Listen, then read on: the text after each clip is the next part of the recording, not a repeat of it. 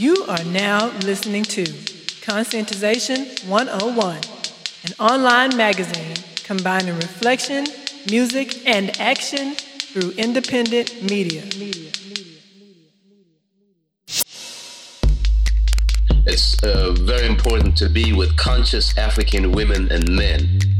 And I'm very excited to see Conscientization 101, to see Sister Zari there and the brother James, and to see that you have started an organization to conscientize the world, especially African people, about what's really going on in this world. Conscientization 101. A lot of these people right now in this conscious, so-called conscious movement, they're not actually living in that lifestyle. Fakers. That's why, obviously yourself, we're on the same sort of frequency. That's why you're listening to the same things I'm listening to, because we're sharing that same sort of thought. We want the same sort of things, and a lot of people don't want the same sort of things. Even yourself, what you're doing now is for the people. So everything is people-based. Globally conscientizing. What's making me proud of what this kind of connection here is that, no matter what is said, no matter what is done, you leave listening to our music with a feeling. The same way we're going to leave this conversation with a feeling. And that is the most important thing for I and I, the vibe and the energy and the feeling that you leave with, because you might not remember every lyric, but you're going to remember the feeling. So that's really important, and that's what I'm getting from what you're doing.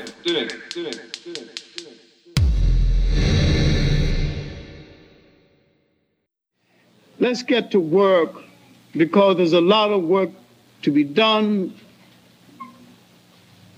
We have had Black Studies programs more than a generation now.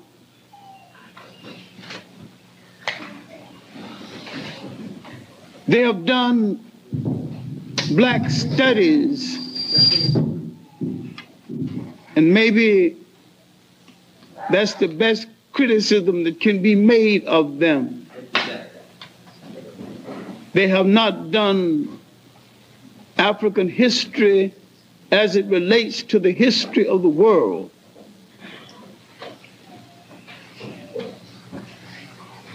The subject I'm going to be talking about, the African Holocaust, cannot be seen out of context with the great Holocaust of history that relates to the whole world.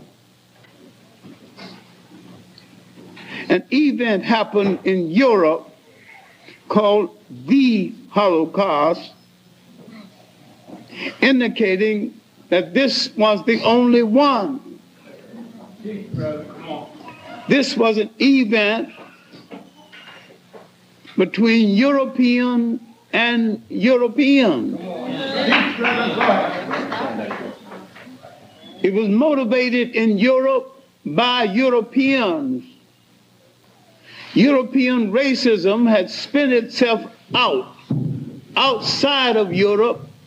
Within Europe, it turned inward on itself. Europe became the victim of an act that they had used to victimize other people.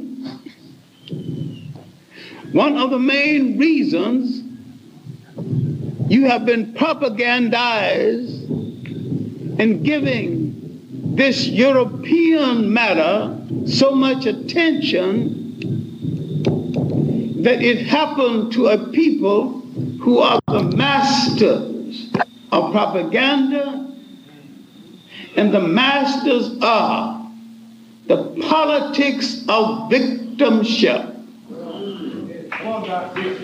You are the greater victim, but you never mastered the technique of getting across your victimship.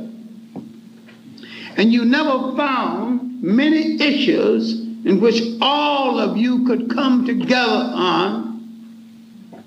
And you never found many bridges that all of you could stand on and be united on. many times you use your oppressor's excuse for separating yourself one against the other, as though there has been a separate oppression for different ones of us.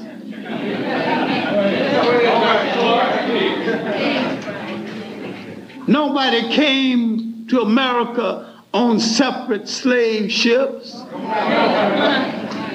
The same slave ship that left Africa and put some people down on an island called Jamaica and it became Jamaicans, put some down at an island called Trinidad and they became Trinidadians, and came over to a colony that would later be the United States, and they became Americans.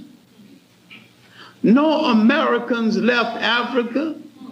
No Trinidadians left Africa.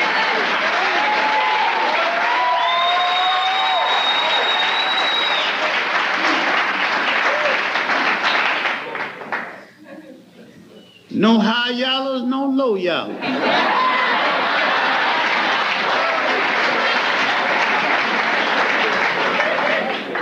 No deltas, no AKA.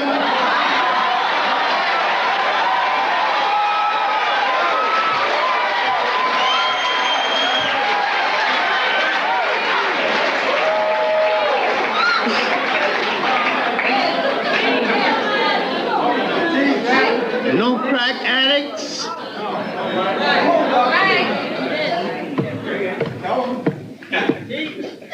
No homosexuals.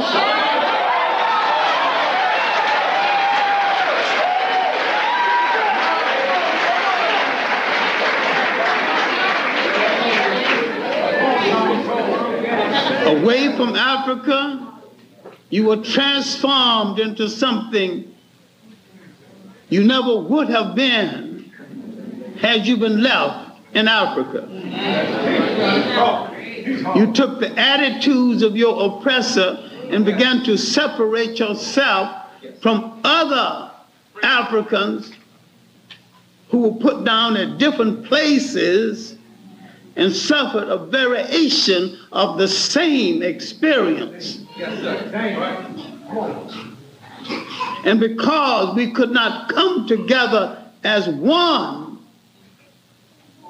we have fought the longest revolutions of any people in the history of the world.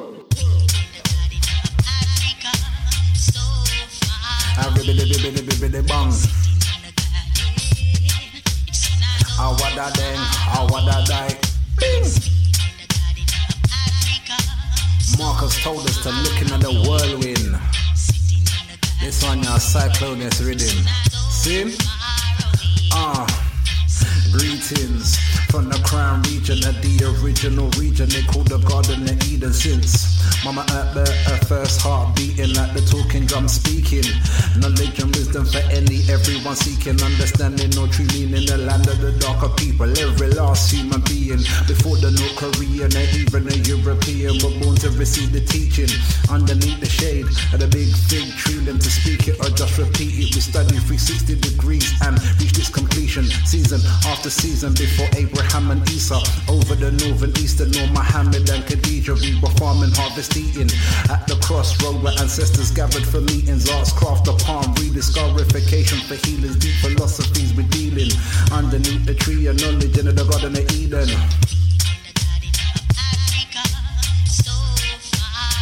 So far away. Until the Most High I pray. Day after day. Marcus Garvey say repatriate. Open the history book, flip back chapters and pages. Before the Renaissance and what they call the Dark Ages. Before the Atlas trapped inside the cages of our mind. And all these ratchet savages were sages. Mastered every mathematic equation and astrology. That's how we mapped our celebrations. Revolving around all the last occasions. Equally shared, there's no place here for the craven. Baking and meeting, as naked as an Eden in the same place where the Most High made a haven before any invaders. Legion after legion, the snake with the temptation created civilization from the cradle, demonstrated by our behavior and the way we treated a neighbor. A favor for a favor, each one teach one, cause we were waiting for a savior. Perfectly balanced with Mama Nature by our creator.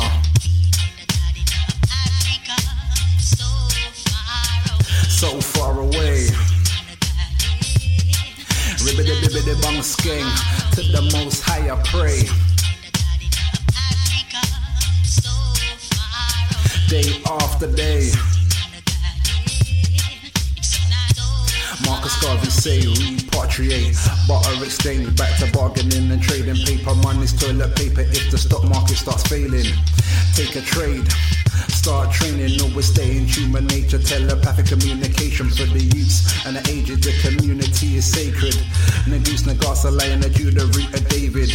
Sheba, she's the queen over the Candaces. From our cable on, and we're still trotting through the ages. Never planned for the future with the stack like Mansa Musa. And kept the quality that's in your Apple Mac computer. All the blood diamonds at your Jewish jeweler. Nubians used to be shining like Slick Rick the ruler. Heard Africa was rich, true, it's not a rumor. But they turned all the blacks around the world into consumers. Time to control resources, turn back into producers. Don't lose it into this Babylon, it's merely an illusion. See? So far away. Until the Most High Jah I pray. Day after day. Marcus Garvey say, Rex. Welcome to another episode of Conscientization 101. Podcast.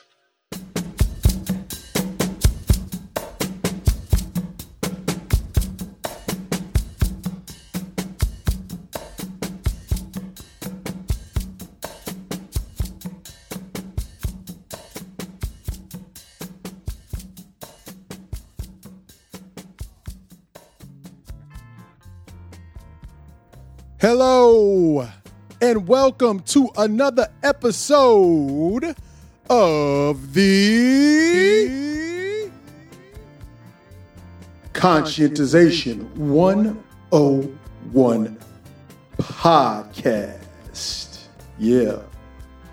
I'm your host, senior editor, James Stone, for this episode. My co-host and co-editor, Zari, is actually... she's in the studio. She's actually hitting on the buttons right now. So she's here, but I'm on the microphone right now. So she's controlling it all. Everything I say, she can pull the proverbial plug. Anyway, yeah, so it's good to be back with you, and we want to apologize for such a long interlude between the last episode with our dear brother Rago Zulu Rebel. That's why we had to play a little bit of Rago up top. You heard that Garden of Africa, produced by our main man, Cyclonius, the natural disaster.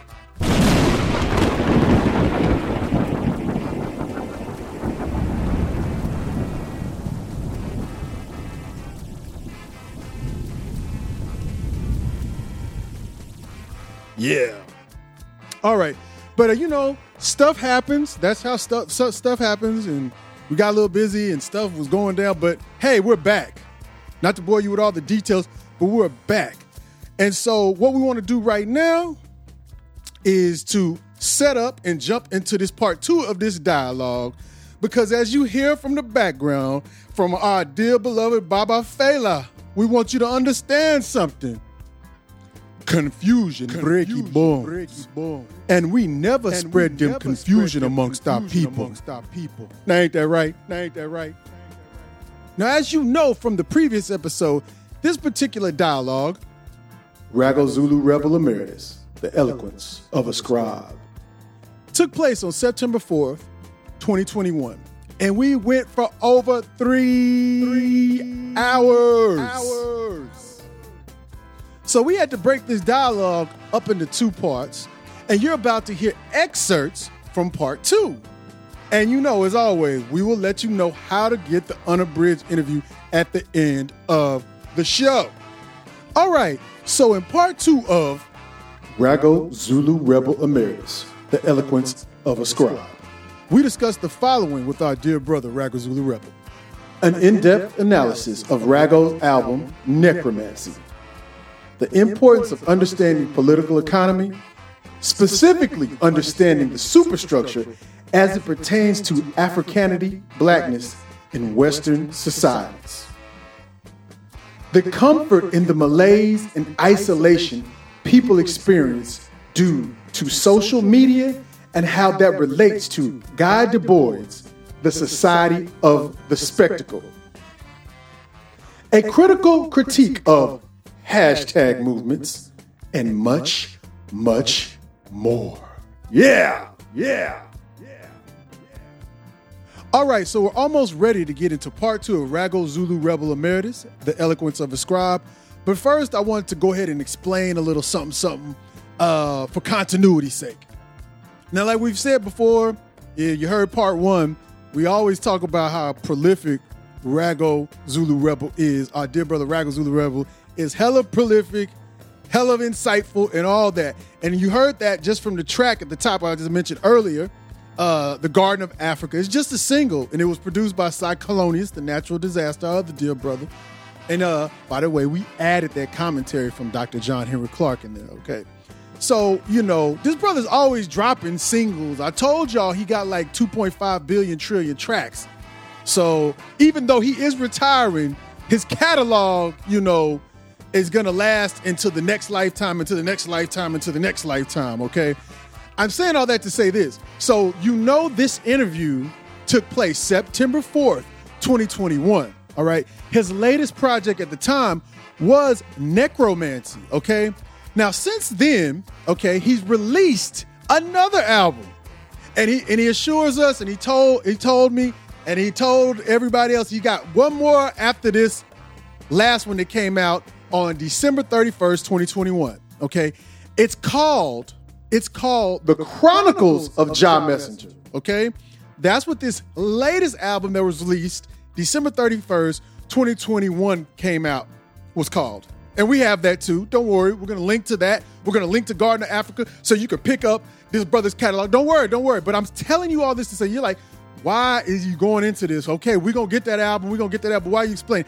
I'm explaining that because as you just heard, what we're going to be discussing in part 2, we're going to be talking about necromancy. Well, one of the tracks that, if you remember, you heard in part 1, right, was called Lonely People, okay?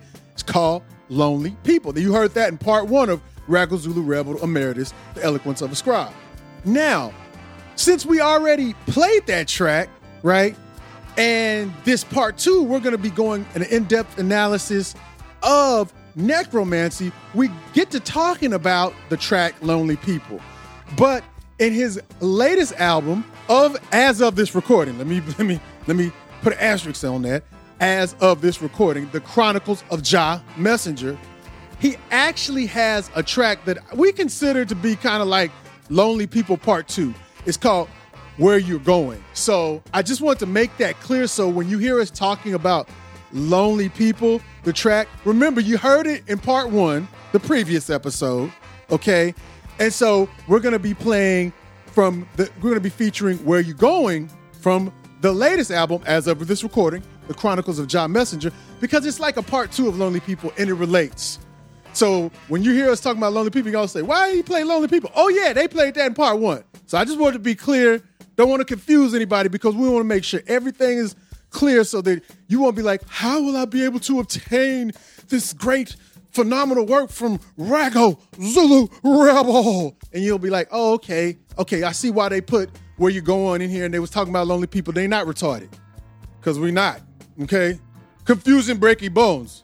All right, now we got that out the way. I still got some more set up before we get into the episode, okay? Hold up, just one second. We about to get there, but I got to set this up right now.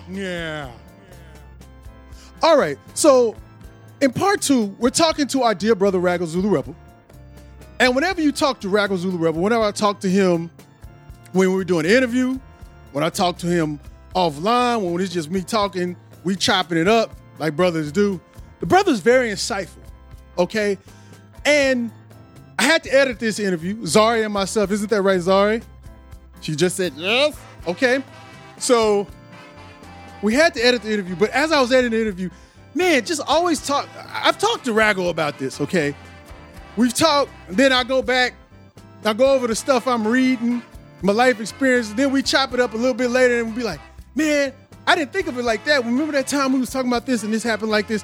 Okay, this is the same thing with this interview. That's why we're not like everybody else who just tries to throw shit out there. Yeah, consume. It doesn't matter if it's good, the quality's good. If it's clipping, you know what clipping means? If it's clipping, it doesn't matter. Just get it out there. All the garbage you can fucking eat. Yeah. Because like we said, confusion break your bones. We don't want no confusion. So it might take us a little while to get the accuracy out there because we don't want no confusion to break your bones. No wahala. Okay? So like I said, so while I was editing this, listening, the dialogue, we had a synthesis. Zari, James, Raggle Zulu Rebel had a synthesis, and it made me think of some stuff. You're going to hear it, so I want you to think about what I'm about to read to you. Put this on your mind before you go into the excerpts from this interview, and you're definitely going to want to get the full unabridged interview, okay? As well as our dear brother's catalog. But I want you to think of something. It made me reflecto, right, on something Paulo Freire says in The Pedagogy of the Oppressed. And it goes a little something like this.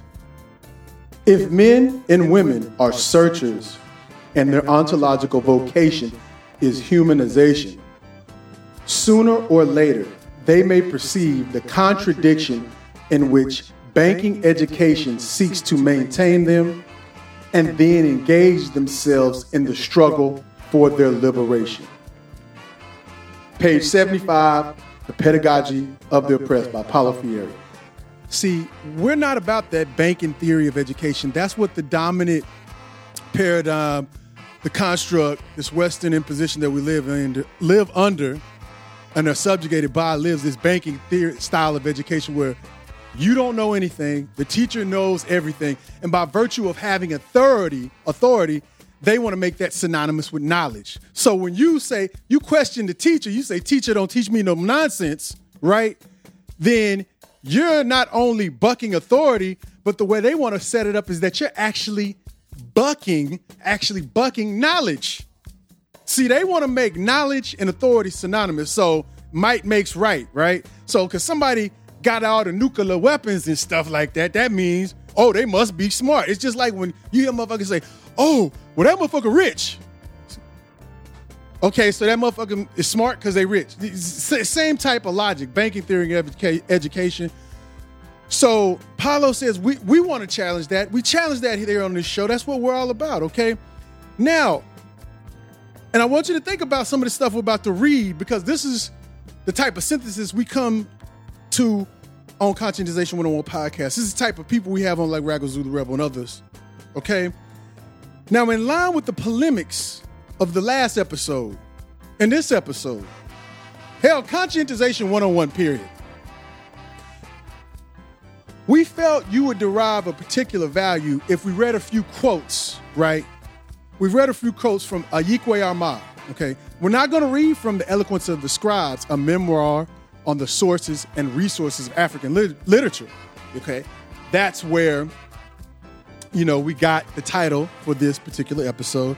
But we actually want to read it from his prodigious work, another prodigious work of his, 2000 Seasons, okay? A book that we know that Raggo is familiar with because as I was editing this and I was listening to what Raggo was saying, what we was going back and forth, it made me think of Ayikwe Armah's 2000 Seasons. So I'm going to read some quotes from 2000 Seasons right now. How infinitely stupefying the person of the single, unconnected viewpoint, station of the cutoff vision. How deathly the separation of faculties, the separation of people. The single agent's action is waste motion. The single agent's freedom, useless liberty. Such individual action can find no sense until there is again that higher connectedness that links each agent to the group. Then the single person is no cut-off thing, but an extension of the living group. The single will, but a piece of the group's active will. Each mind a part of a larger common mind. Then each eye inspires itself with visions springing from group need. The ear is open to sounds beneficial to the listening group. The limbs move and the hands act in unbroken connection with the group. All right, that was Ayikwe Omar's 2000 Seasons. That's page 213. Got one more quote from there. All right, now let me set this up because this is a novel. This is also a very hard book to find now. Luckily, I was able to procure a lot of copies. You know, that's what we always tell you here on Conscientization 101. If, you know, people like us who are truly independent, we're not sitting up here saying we're not funded by somebody. We're not the latest Sally Struthers creation in the form of quote unquote black business and stuff like that. When, you know, you look around and you're giving to the starving African. Now, instead of giving to the starving African in Africa, you give to the starving Negro who has a business, right? What the hell is that? And here it is. It's one Negro with a business, like we said before. And then here's the thing. You know, the reason why, you know, legitimate capitalists, the capitalist pigs say like, okay, well, you can give us your daughter, you can give us all the city land, give us all these kickbacks and all this stuff because we bring in jobs. Let me ask you this. How many have y'all seen this black business initiative that's been pushed by like Amazon and all these other corporate types, right? How many jobs are they providing? They don't even talk about that. You're just supposed to like support black business like you were supposed to give to Sally Struthers in the 80s when you see a starving child in Africa. You'd be like, oh, them kids are starving in Africa. And then you'd be like, didn't you say cousin so-and-so at the church was hungry? No, that's different. We're talking Africans. Right. Okay, let me get back to Ayikwe Omar. So let me set this up. This is a cat who is digressing against the group, like we said. Okay, so let me just go ahead and read this. This is page 294. What we told him was this. In his going, he had made it absolutely clear his personal happiness was greater in his mind than the group's continuation in our chosen work. As long as he supposed there was something still left for him in the old life at Anoa, he knew no care for the group. For him then, the group was merely a thing to be used in pursuit of his individual happiness. Now, I want that to resonate and sit on your mind, especially when we go into this conversation with our dear brother Ragazoo the Rebel, who sussed this stuff out too. I also want you to think about all this propaganda you seeing, like I just said, with these one Negroes. They using the name black, the national emotions of black, the national, that bent up latent national yearnings that we have as African people around the world. They're using that and they're purporting the individual. The individual. So we're supposed to conflate, like I said before, we're supposed to conflate an individual with the group. Meanwhile, the group is still fucked off. Okay? That's what they want you to do. Raggo's gonna talk about this, but there's another thing I want to bring up. I just finished the book. Big surprise, I just finished the book, right?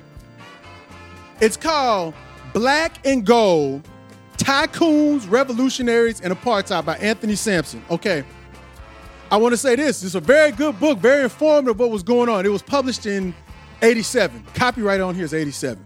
Okay, it's talking about the quote-unquote apartheid struggle in South Africa. Azani, notice how I said quote-unquote, because the struggle was never about apartheid. You see, that's how they're shaping our struggle now. It's always been about national liberation and sovereignty, but now it's about black business and, you know, having a black business and you going back, as Garvey said it, and I agree with Garvey, entering to suicidal relationships because with interracial partners. Okay, when you do that romantically, like Garvey said it, and I agree with it, you're engaging in a suicidal process of the race. Now, like I just said, you might say, me as an individual, they love me. We talking about the group. We talking about the group, okay? We ain't talking about you as an individual. You will sacrifice, you will use the group to forward your individual personal ambitions. And guess the thing about this book I'm about to read from, okay? They never have a problem with supporting the individual. It's the group they got a problem with. I'm going to read here from a quote in here real quick. Anthony Sampson's Black and Gold, Tycoons, Revolutionaries, and Apartheid. Okay, here we go. Page 230, 231. Just real small, I'm not going to go the whole page. Here we go.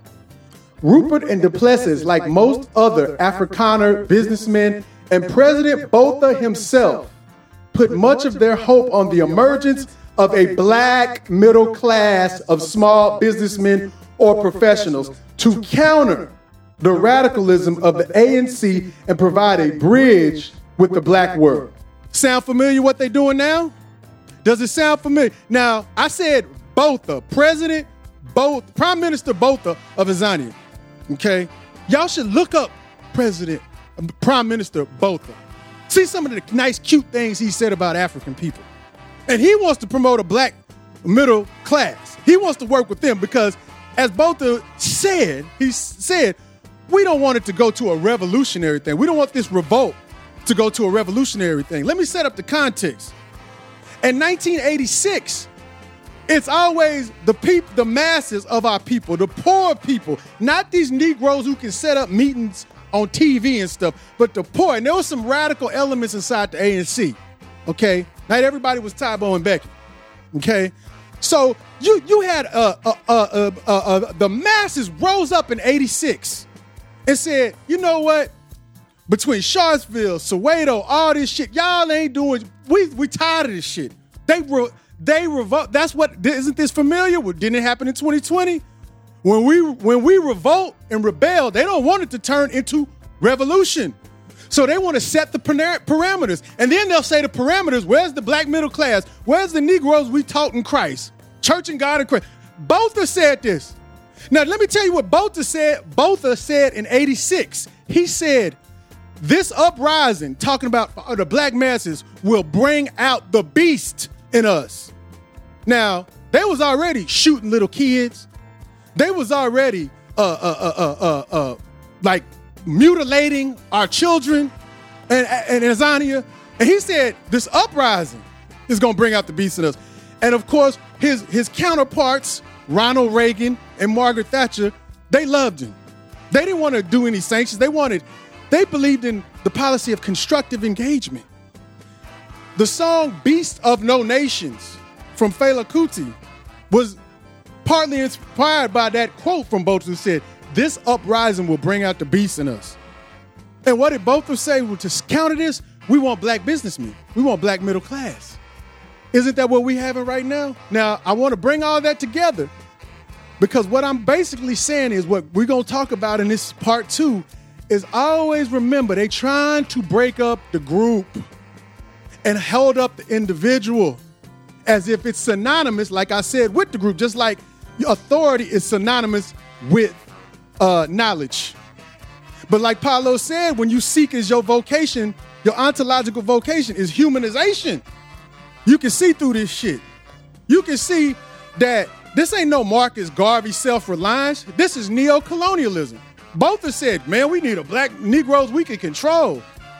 You go to these stores, these white stores, you ain't got no, there's no black distributors, no black production, and no black retail. All you got is black consumers. And mostly it's in the white store and the white people feel good. And again, the Negroes that say black business, they look like, when I was born in 78. It remind me of Sally Struthers when they showed a bloated belly African child saying, feed him, Sally Struthers.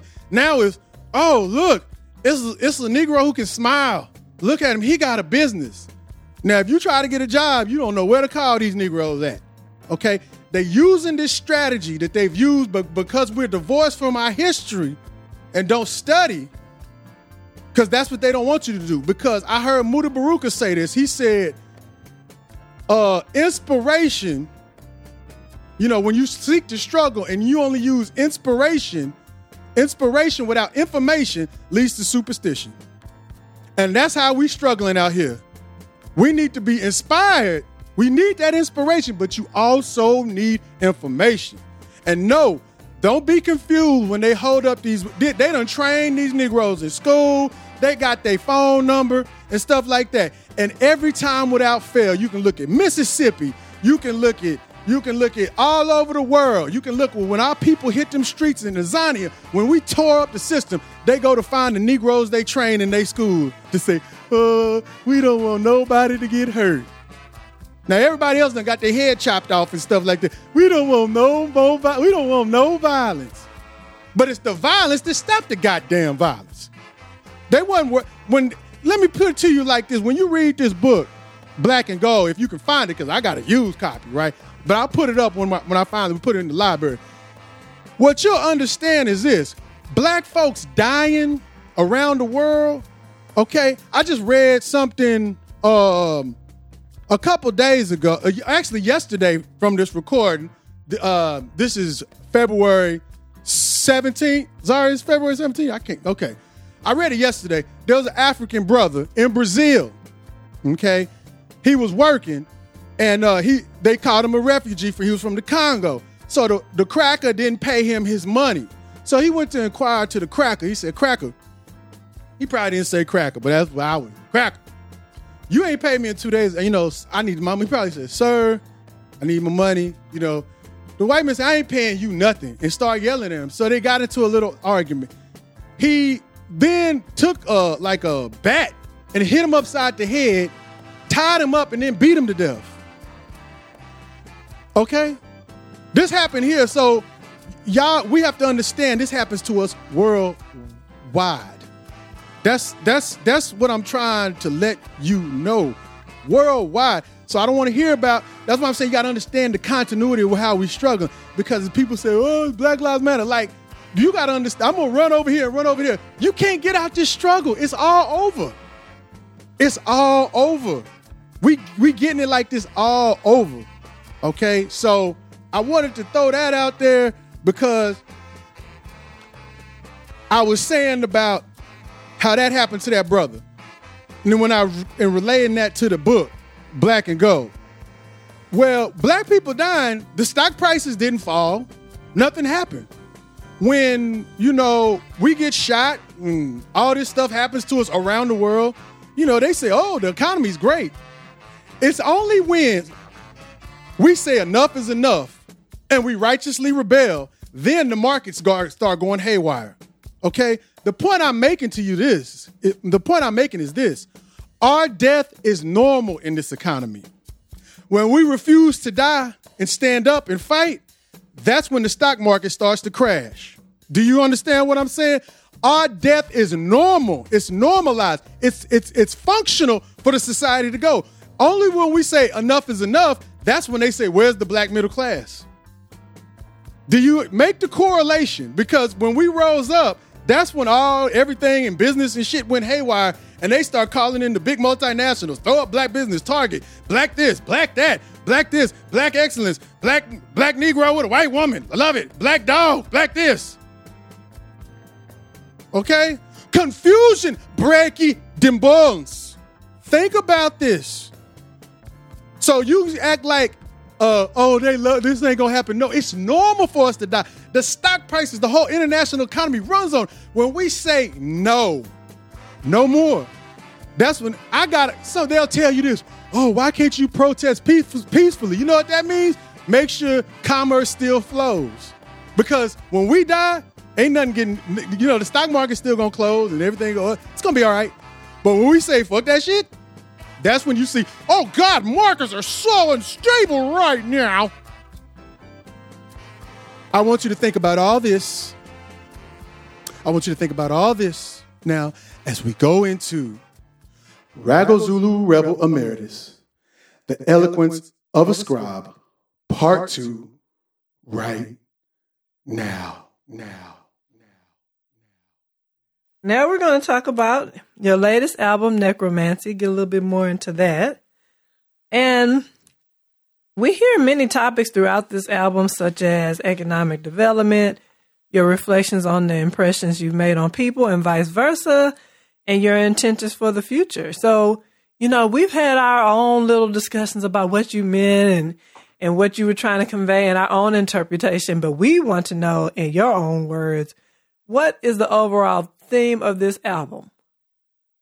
And before, I'm sorry, not to cut you, Rago. I'm going to go ahead and do this right quick. I'm not going to read I got some other notes for this, but I want to just give the track listing to the listening audience. It's 15 tracks. One is the intro. We kind of mentioned that in the other question. The second one is Elevator Music. He has a video for that done by Global Faction. Great video. I actually watched that this morning. The third one is First Stone. And the fourth track is Lonely People featuring Ideal, formerly Iron Ideal. Man, they rapping real fast on that one. I'm going to go into that track. I like that one. I like all of them. But, y'all was rapping fast. I can't even imitate that one. So I had to write down what it was about. I'm sorry. Y'all had too much skills. Now, then you got number 5 is Mac and Cheese. Has a video for that as well. Number 6 is Think of Me. And 7 is Spotlight. When I'm together, I got the spotlight. But now that I'm a man, all I do is rock that mic. Okay, anyway. And number 8 is Big Woman Ting. 9 is Money Have a Make. Okay. And number 10 is The Science Skit. Number 11 is No Time Soon. And 12 is Fast Track. Okay. Fast Track. That beat on there, Victory is the Last Lap. 13 is Dead Flowers with Asabi Howell. That is, I love that one. And 14, Respect Due. And 15 is Farewell, Only Son of Michelle. Okay, never worked retail. All right, now, now I wanted to mention that, there's 2 guest appearances. It's Iron Ideal and Asabi. And Mac Cheese and Elevator Music has videos for it. Now, Rago, I just want to let the listening audience be aware of that. Now, please explain this phenomenal work. Yeah, you said it a bit earlier. They're only going to love you when you're dead. That was it. Like, we live in a society where that your value. Jadakiss said it. He said something about throw your best rapper in the ocean, but it's all right though because dead rappers get better promotion. We don't value people. Like, where we back to what we were saying about being a scene or being a culture and being an industry. Industry only values commodity. You know what I mean? And your value goes up when there's no longer going to be any more of them being produced. So we've seen it with the Biggie and the Tupacs. You know what I mean? Like, or the Bob Marleys. Once they can kind of control your image and remix you and stick you on things with other people, that's when they love you in the music content. But even in life, you got friends, aunties, uncles. Like, a lot of us lost family last year, and we didn't value them in the same way until they all went. You know what I mean? So it's a human thing as well, I suppose. So it's just kind of recognizing that, and then once you know it, like you guys were saying, know better, do better. So I think the album was just a cry to make people recognize after going through 2020. Take time and value the people you care about and have love for. Like, I look at that Nipsey Hussle thing. I knew of Nipsey before, but I didn't see people showing him love in the way that the whole scene just kind of took him on and was like, oh, he's so great, and he's prophetic, and he's Ethiopian, and he's related to Haile Selassie, and all the rest of this. They weren't talking that when he was still here. They weren't talking it. So, it's for us to turn around and, okay, we recognize this is a pattern that's happening. So let's give people their flowers while they can smell them, as people seem to be saying these days. And not on a cheesy one or on a cornball one, but just valuing people and appreciating the contribution that they add to our lives while they can acknowledge it. Whether it be on a world scale, whether it be on a local scale, whether it be on even in your own home. You know what I mean? Like James and Zari, you're showing each other you love each other. And whatever level that is, or however you interpret that art, is to recognize that, give value to things, man. Don't wait till the flower's dead before you smell it and then it's too late. Yeah, man. And I wanted to go over some of the tracks right now. I'm making sure I'm looking at the recorders, it doesn't drop out because I had to write some of the tracks. The first track I want to talk about is a track you got a video for. elevator music. I wrote down one of the lyrics. You know, it's like this is my part I like right here. Zari's looking at me. Here I go. We all come from a real estate where everybody rent ain't got no real estate. A place where you can't trust your real best mate. That's why we elevated to a fearless state.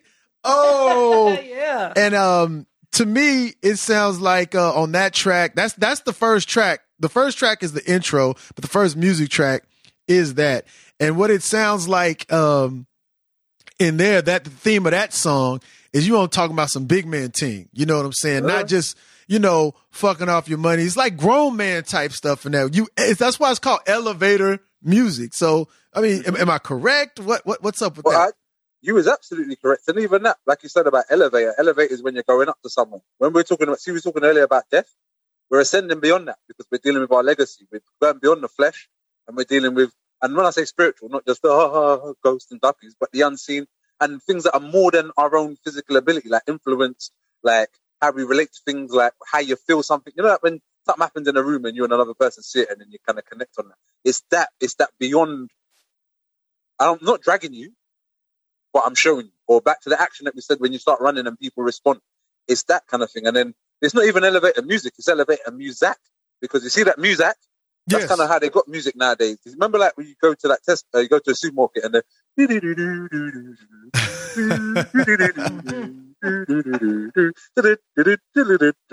or you ever watch Beverly Hills Cop? Yes. And they've got that and Eddie Murphy and the white cop with the kind of like Jewish hair, like the mullet look, yeah. And I think it's like the Show of Love. I can't remember what the song's called, but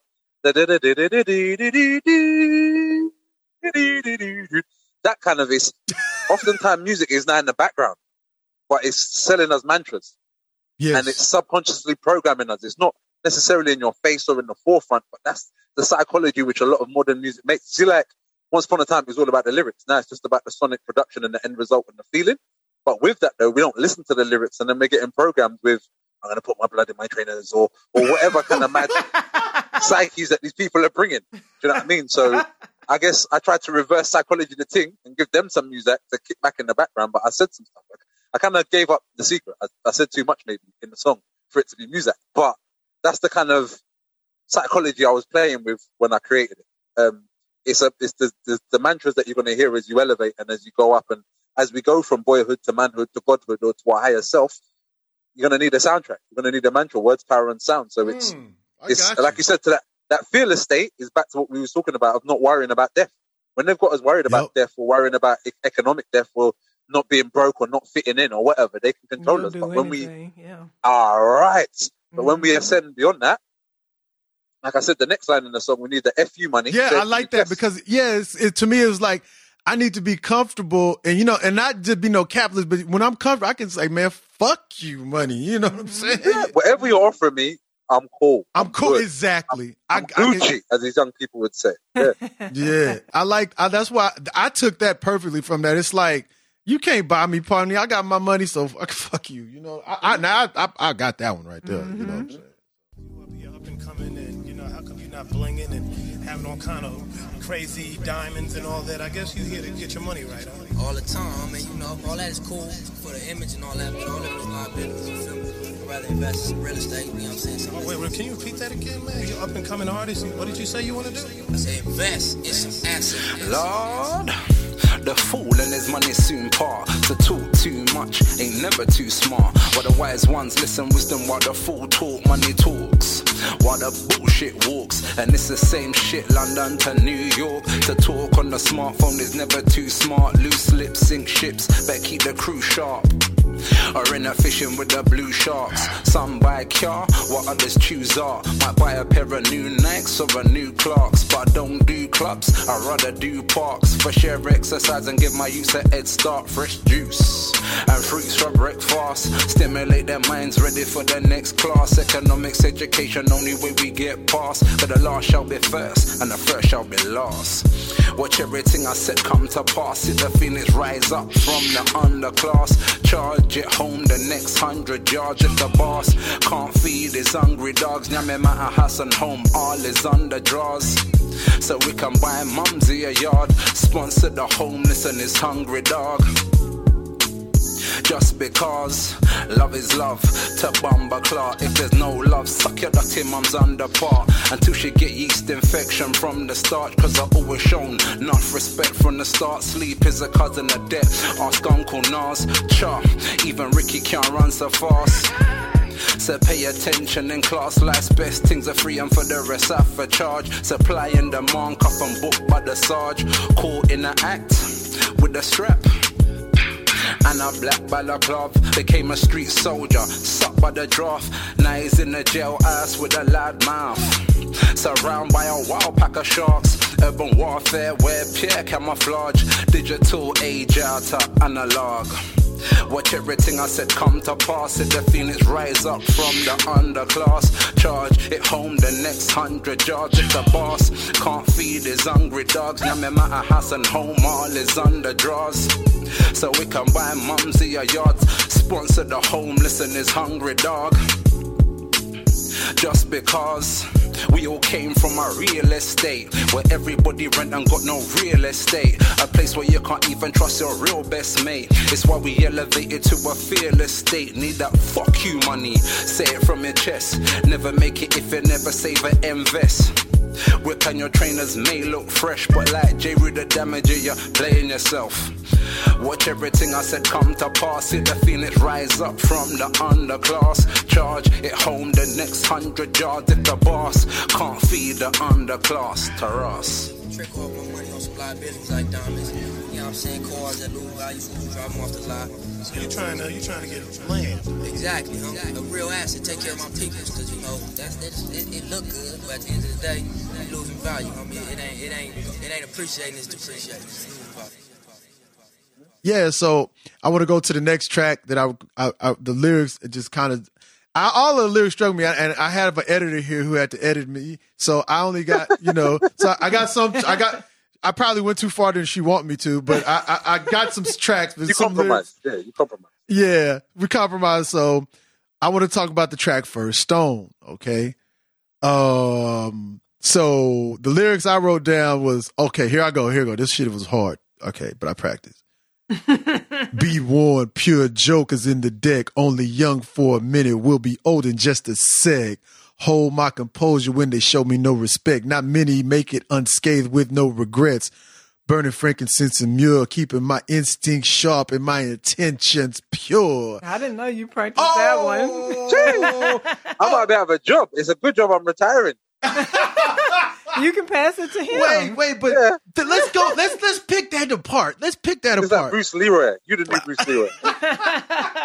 Man, think about that shit. When I heard that, I said, man, that is so true. Like, I mean, somebody who, the guy in his 40s, and you like, you thinking you young for a long time, but you only young for a minute. You gonna get older in just most of your life is not young. Yeah, that shit was like, and then you start seeing people behind you. It's like, this boy Rago seeing some stuff. And then one of the things you really said, I want brothers to really understand this one that you said in there, is the fact that we colonize and we like, man, we can't take no shit. Man, we all gonna get played and we ain't gonna leave this bitch unscathed. So don't feel bad that if something crazy happened and you feel like, man, I should have whooped that mother or did, why did that happen to me? That's gonna happen. Like I like how you said you're not gonna leave unscathed with no regrets. You know what I'm saying? But you did say and be vigilant by saying keep your instincts sharp and my intentions pure.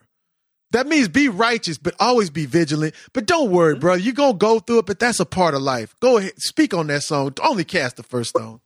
You see, when we was talking about spiritual earlier, and I'm saying, I'm not trying to talk about no spook, but those are see when I said about the unseen, those are things that, see what I said, like when they're in a room with someone and we both see something, and not everyone in the room sees it, but we both acknowledge it. It's the unseen. But those are the unseen things I'm talking about. Like, Rakim had a lyric and he said something, I could take a daily word. I can take a word rarely heard, flip it, and that's a daily word, yeah? And our thing as musicians or as artists, as lyricists, is to capture this life experience and to say the unsaid, things that you've only ever felt, but you've never even been able to articulate. Our job is to articulate those things so you can build on them and kind of turn around and utilize it or apply that knowledge. Now you're aware of it, not just something you felt. Now you're aware, you can go about and work with that. You know what I mean? So with this, back to what I was thinking about mortality and thinking about how we're here, and I tried to put more of those aspects in it. Like once upon a time, I don't know, you might have tried to put the best punchlines in, or you might have tried to have the nicest flow, or you might have tried to. I don't really try to do any of that stuff anymore. I just try to capture things which aren't being said or hasn't been said. So because there's 10,000 MCs everywhere in the world saying something about something. Bless them all, yeah. But I don't know. I see certain things my way. Only me looks through these eyes. So it's for me to put down these things that I see. We don't always able to articulate it, but once I get round to it, I share that, and ones and ones like yourself might relate. A lot of people don't because they're not looking at deep, or not even deep, but they're just not looking at that. But those are the things I've seen. So, share that. Yeah, and man, that was a phenomenal observation of life. That's what I'm saying. The Vanguard and raise people's consciousness to this type of reality, because this is what I'm saying about life, And especially when they try to get you to blame yourself for everything and self-help and when things happen to people, they think that it just happened to them. And then they start to blame themselves, and then that's how people get on drugs and suicides. Yeah, and then this whole personal responsibility thing, as opposed to looking at structures, that can drive you to things or not present certain opportunities, and they tell you, oh, well, it's all your fault. You should have worked harder. Well, no, it's not, because there's a structure in place, The barriers set in front of my way. Yeah, so like you said, you're not going to get out unscathed. You just have to, it's better to understand the system so that you can make better decisions. But even then, somebody's going to try to steal your money. And then, on the unscathed and on the no regrets thing, see, when we're talking about the Brule or these systems, or even when you're pledging or whatever the case may be, enough of these people that we're looking at as these moral, these social and cultural leaders or whatever, what have they sacrificed to get into these positions? Do you know what I mean? Like, what have they done to the couch, the little couch in a big exec couch in a little room that James was talking about earlier? Do you know what I mean? And then even that sometimes. All right, so when we get into that open energy early where we chuck them off, they're a sellout. Oftentimes people go through the experience and learn from it. Look at the whole Dave Chappelle thing. I don't put anyone on a pedestal, but I remember Dave Chappelle was banging on the whole wearing the dress thing, and then I thought, hang on a second. One of my favorite films when I was a kid was Robin Hood, Men in Tights. Oh, yeah. And he had the tights on. Wearing the dress. More than that, they had him in the dress. They had him, but that's how we knew. He learned from that experience, being a young person, and it opened his eyes up to then. Now I've got a bigger platform, and I don't necessarily have to bow to you. I've got my FU money. I can turn around and talk certain things. So when I was young, I was in the theatre. It's part of the reason why I left the theatre. And they had a play. There are two plays on. One was called The Boys, and it was a modern day thing of The Boys, Syracuse or something like this, some kind of Shakespearean type thing or whatever. But they had urbanized the thing and put us all in hoodies and tracksuits and dance routines and all the stuff that appealed to my young 15-year-old mind or 14-year-old mind. And there was rapping.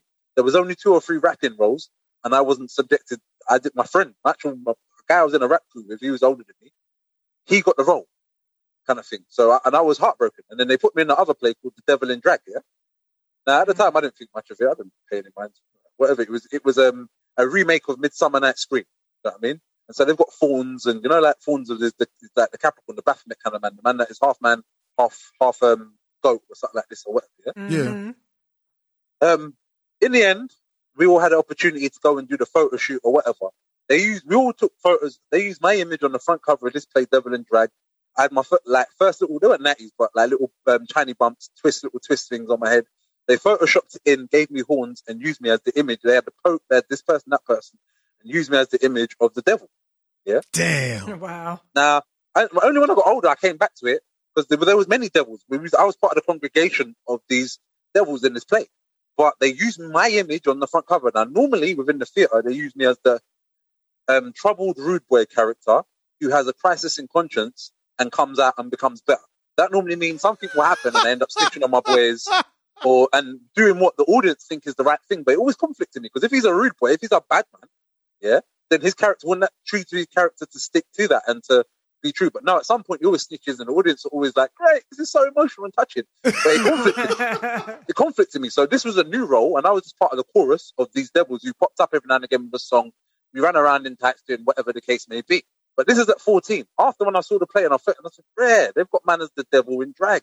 Like, what the fuck? Oh, wow. Excuse my French. But yeah, I was like, and as I got older, I continued that. And I even said it on sellout on God MC. Yeah, on God MC. I heard that one. I heard that when you talked about that. Yeah. I had to address it. I didn't want no one pulling out my card on me later on down the line, like, Rago Zulu Rebel, what about this, you devil in drag? Like, I had to claim it. But I learned from that experience, and part of that is why I left the theatre, because they always want you to play their roles in order to get to play the roles you want to.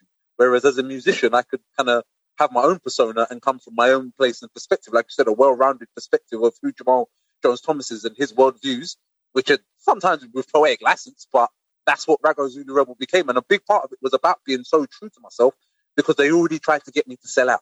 And for nothing, just to get a clap from my mum and my grandma or whoever came to see it. There was no gold in it. Do you know what I mean? It was just that we wanted to perform. And so this is how I know about this whole thing through my own experience. It wasn't a major experience. They didn't offer me £1 million. But from young, I clocked the play and was like, all right, you sneaky. I see you.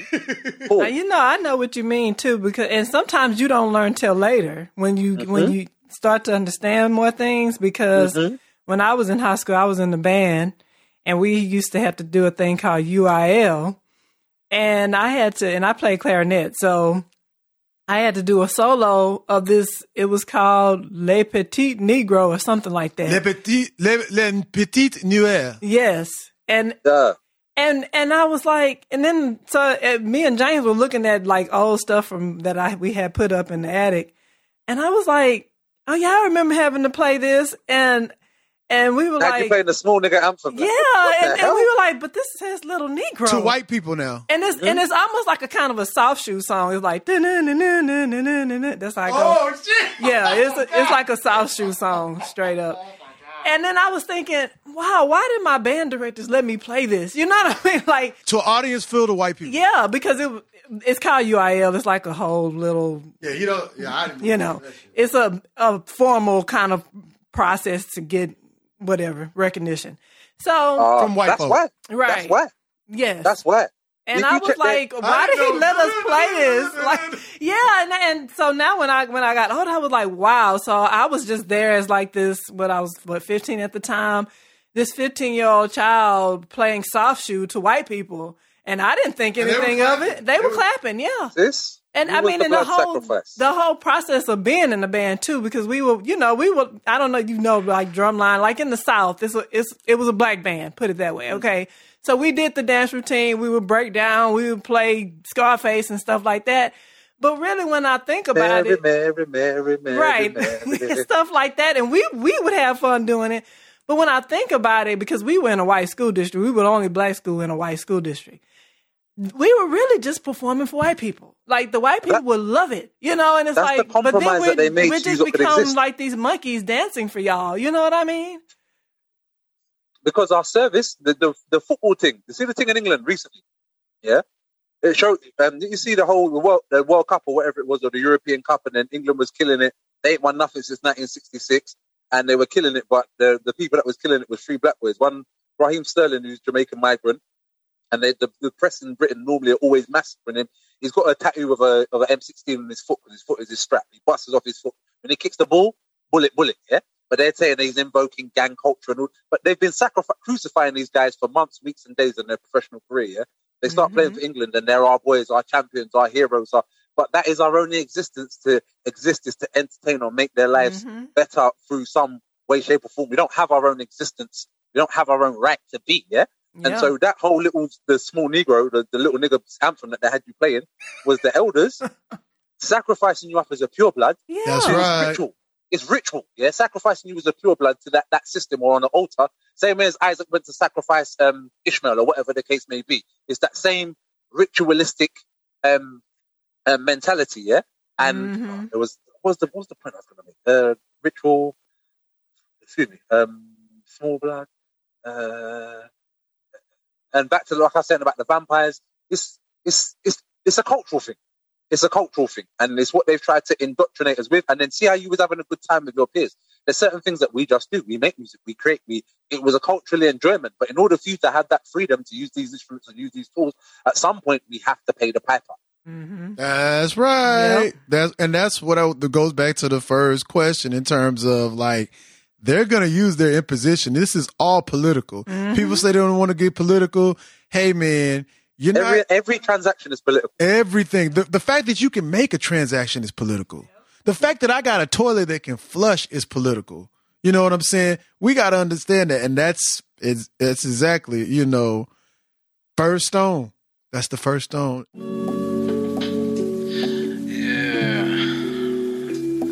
Only the one without sin can cast the first stone. And they alone. Chant these psalms I'm on, for I put on my gums. Clearing up my life, cut the lock off and gone. Try all the coach, keep calm. From where I'm sitting, watch the streets go on. Lying in the grass with breads and meat doon. Strategize, plan aside for each pawn. Be warned, pure jokers in the deck. Only young for a minute, we'll be owning just a sec. Hold my composure when they show me no respect. Not many make it unscathed with no regrets. Burning frankincense and myrrh, keep my instinct sharp and my intentions pure. And cast the first stone. I walk past, called, no one went home. Heard you got murdered, the killers weren't known. Mumsy tried to tell your son, leave the life alone. Soulfully, painting pictures with the poetry. And if it don't resonate, I take it to a lower key. For all the ones we've lost, gone too soon at the crossroads and crossed. Friends come and friends go, and enemies drive by in the bend slow.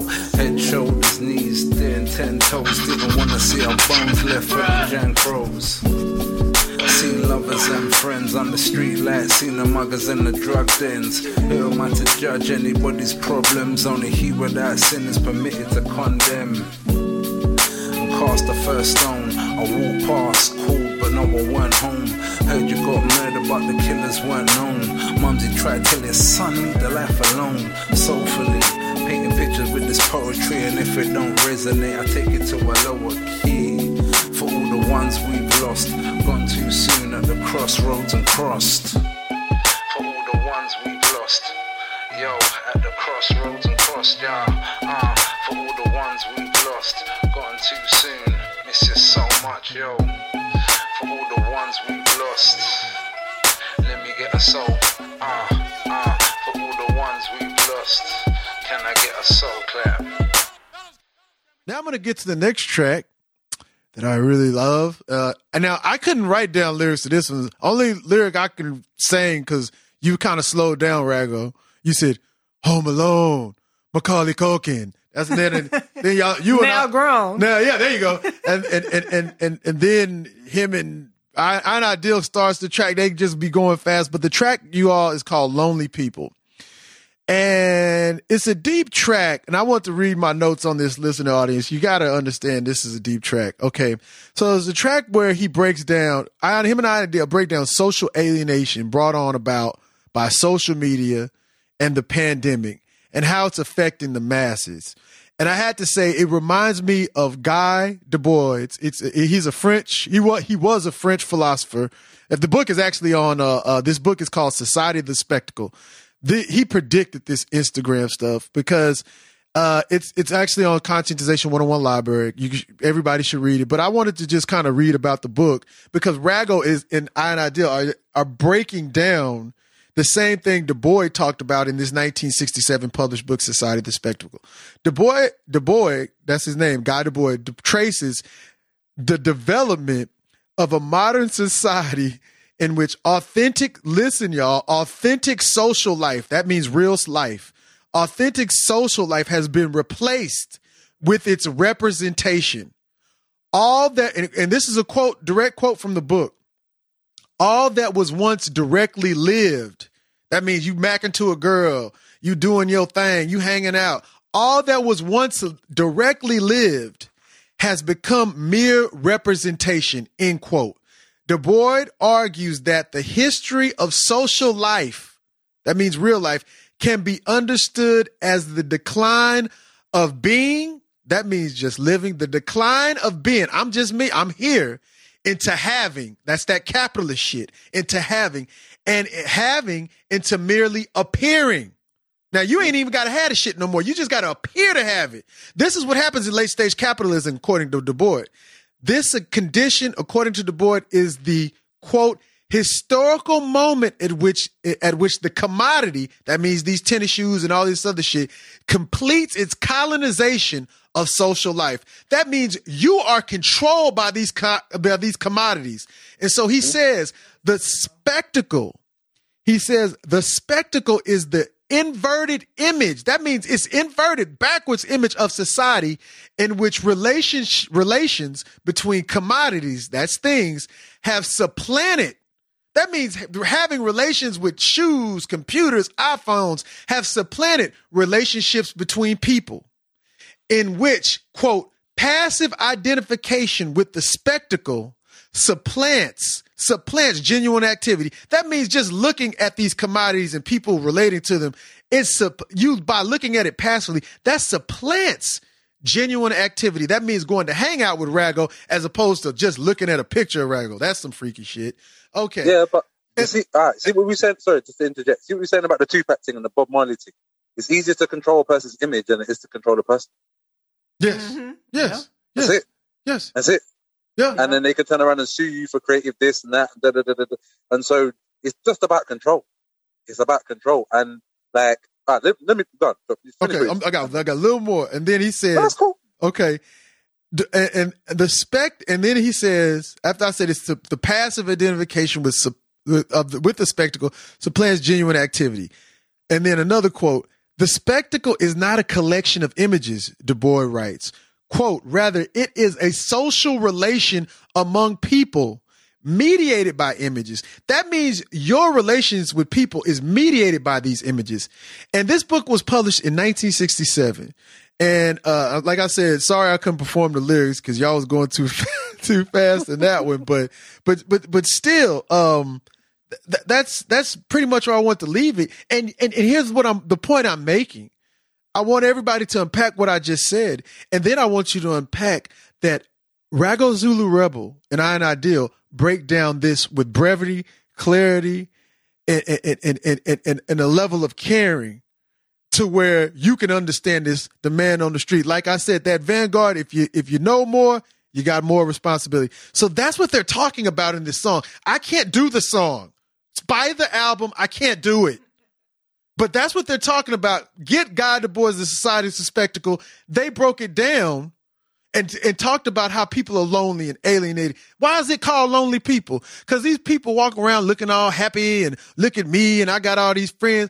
Man, if you got all them friends, you're going to be hanging with the friends. You ain't going to be on this guy. I ain't taking no goddamn pictures.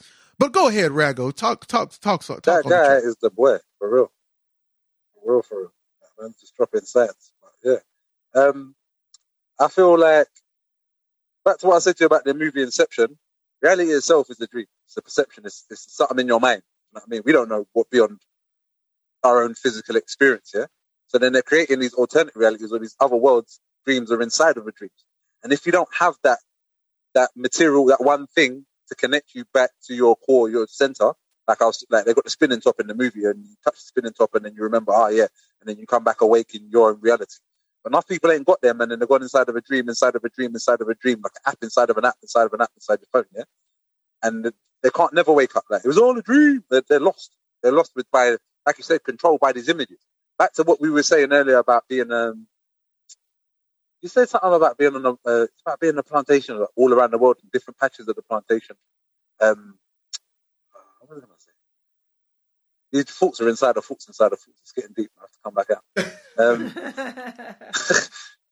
You had said something earlier which really kind of, but yeah, it's illusions. It's just illusions, smoke and mirrors. And they want us wrapped up more in their smoke and mirrors because they're controllable, like I said, with the images. George Floyd and that whole showing us these images of being, see, like when we commit violent acts against each other, back to like the domestic husband does. It's reiterating through these imagery that you can't do us nothing. You ain't gonna do me nothing. Debo. Yeah. What you gonna do, punk? What you gonna do? That's my back, punk. Like, it's that kind of, they show it and it's, Black Lives Matter, and we cry for it or whatever. But the reality is, either you're gonna stop it or you ain't. That's it. It's a form of psychological warfare, yes, because it's psychic violence, because they show the image repeatedly conditioning you. And then they say, I just want to add this because I'm going to quote a former BLA member, Dhoruba bin Wahad, because he brought this to my attention. He has a book, but he said something that is very important in relation to George Ford. Then they call George Ford a hero. George Floyd a hero. Now, this is no disrespect to George Floyd. You see, your heroes are the people that get their face smashed into the curb and they have no political consciousness. George Floyd was a victim of this capitalist, racist, colonial system, but he was not a hero. A hero is somebody like Assata Shakur who is politically conscious and they go down for the people, like George Jackson was. That is not to diminish what happened to him, but now they're not telling you that Assata Shakur, who's in exile in Cuba, is a hero. They're telling you by showing you repeatedly over. You know how you become an African hero? You know how you become a hero? Let somebody kill you. But when you take that gun against the state, organize the underground, then guess what? You are a terrorist. But heroes, and we can get with the heroes that get killed and slaughtered and then say, you can give me justice. Like Dhoruba bin Wahad said, justice is something that's meant for the living. You can't give George Floyd justice. He's dead. Yep. He's dead. All right. I'm okay. You see the hero thing? Back to Heru. Heru turned around and avenged his father's death. You know what I mean? And that's the original hero. Man was avenging shit and chopping shit up. What? Yeah? I'm riding for my father. This is something to gangbang for my lineage. Yeah? For something worth. But what they've done is tied it into the Jesus thing more, which is the blood sacrifice of I was killed for your sins. Yep. And so they're tying it into that psychology of the Messiah thing where I'm going to wait for a police officer. I'm going to wait for a big brother. I'm going to wait for the government. I'm going to wait for a Messiah coming back after 2,000 years of getting my ass whooped to come and save me. Yeah. And then even if when you go and check the psychology of eras, of how we're projected into the psyche of the modern era, is of this BLM thing. Black Lives Matter. Value me. Please value me. Value my life. Yep. How are you going to value me for killing me? You don't value me. That's okay. That's on you. It's for me to value myself enough to say, back off me. Or to do something to back you off me. But I come from an era of black power. That's black right. I don't come from an era of black influence. You know what? Who used to influence me, Rago? I will admit, in our early 20s, I used to go to strip clubs. Young women when I was a young man, used to influence me to try to give them the dollars. I want black power. I don't want black strip teasing. Okay. You guys are seeking black strip teasing. We need black power. So you want to dance naked on the devil? That's your issue. Not me and mine. Fuck that. So even that alone, just those two cries, which are reflections of the thinking of the time or the thinking that they're trying to put on the time, says a lot. Do you know what I mean? That black power was the people, I don't know, UP and them man there uniting and governing the police. That black power is respecting them and doing gang or forever family or coming and kind of us operating together to influence the decisions that are made around our life or how we're treated. That's right. That's right. Utilizing what we have to get what we want as opposed to crying or begging. Oh, you know what God, I mean? But yes. that's where they want us, though, isn't it? Yes. Yep. That's a dream that they set up for us to live within, and it's up to whether or not people wake up from that dream or operate within that dream. And if you have a lot of people are only waking up into that dream of BLM. A lot of people are young and seeing that, and they're like, okay, yeah, I'm going to do something. I'm going to go to this march. Which is cool because they will meet other like-minded people who either want to explore further or want to dig deeper. It's like Puff Daddy to rap. I listened to some Puff Daddy. Then after that, I was like, oh, this is deep. Let me listen to some Wu-Tang. This is really deep. Do you know what I mean? So some people will stay in the shiny suit. Some people will dig deeper and then they'll get to some, I don't know, some X-Clan or something or some, whoever the case may be. Do you know what I mean? Or go back to some, I don't know, Ice Cube, America's most, whatever. Like, they will continue to dig. It's just on the level of person and what their agenda is and what they're about. You know? Yeah. But yeah, and we'll not be doing those striptease. Yeah. And that just goes back to like you said, they'll be they're posting because there's some lonely people and, people are going back and trying to like find connections. And I'm like you said, they might go to the march, but shit, they might just like try to just get as much, start a hashtag and shit like that. Yeah, a lot of people do. But a lot of people are, from what I hear from the different, people who talk about it, a lot of people are trying to, organize. This is how I look. This is how I look at it. I think all the theory and action has been put out there. I think people should study. We really need to study our history because I don't understand how it became BLM, became Black Lives Matter when that's Black Liberation Movement. I don't understand how y'all can't understand. Yeah, and I'm being rhetorical here because Black Lives Matter is established by the Ford Foundation, a foundation that's known for co-opting the black movement from here to Lagos. Okay, Ford Foundation, Soros. This ain't no goddamn when y'all want to dismiss truths, conspiracy theories when y'all don't read shit. If you can't beat them, join them. Yeah. Yes. Yeah. So what and they've done is control it. All right. So what they've done is that, and you see, like for example, whereas we wanted our story to be told, so we etched it in the walls of the pyramids and all these places, and we built these shrines and these things which have lasted the test of time. The new shrine or the new walls is the internet. And internet is about algorithm and numbers. Anything that has more numbers is going to shadow something else. So where they understand these things, all they're doing is trying to, you see these memes. I'm going to tell my kids that, I saw a meme saying about Jake Paul, and it was saying, I'm going to tell my kids this is Muhammad Ali, and then someone was like, this is how Jesus got whitewashed, or something like this, or whatever. But those are the facts. All you got to do is say it enough, and it becomes a normalized something. You know what I mean? It becomes a standard. So if they turn around and make their thing bigger than whatever it was before, or more in this time, getting more recognition, more likes, more streams, more whatever, before you know it, Eminem will be Rakim. Yeah. Yeah. That'd be a hard one though. They done it with what's it the Rolling Stones and Chuck Berry and them, and they're in Muddy Waters. So well, yeah, that's true. They're in the pyramids right now, restoring the Egyptology and coming back later and later every time, like it's a cake soap Michael Jackson Vibes Cartel stuff. That's true. Yeah, man, and it's also one of the things, and I'm going to move on to the next track, but this is why y'all need to listen to The Lonely People, and you can only do that if you purchase Necromancy, which we will be linking to. But this reminds me of like people and images and not understanding and just getting that Instagram knowledge and stuff like that. You know, people saying, "Oh, I'm going to go back to Africa." Africa don't need your bougie ass over there. Mm-hmm. If your ass can't make it where you from and organize the Africans there, how the hell you gonna go over there? All you gonna do is, I'm gonna tell y'all this. People want to go to Africa because they want to be, the Negroes want to act like they white in Africa. That's what it is. Because they want to be they want to be kings and queens. Let me tell you something. I behead kings and queens. I'm an African working class brother. Ain't no king and queen. We all gonna be fighting this enemy, and we all got to do this, share this development. Okay, because I don't have no royal subjects. They ain't got no sovereignty over themselves. They can't even control their own exactly. Do they want to govern others. And on the king thing, a king, a leader, a president, really and truthfully, that is the heights of service to your people.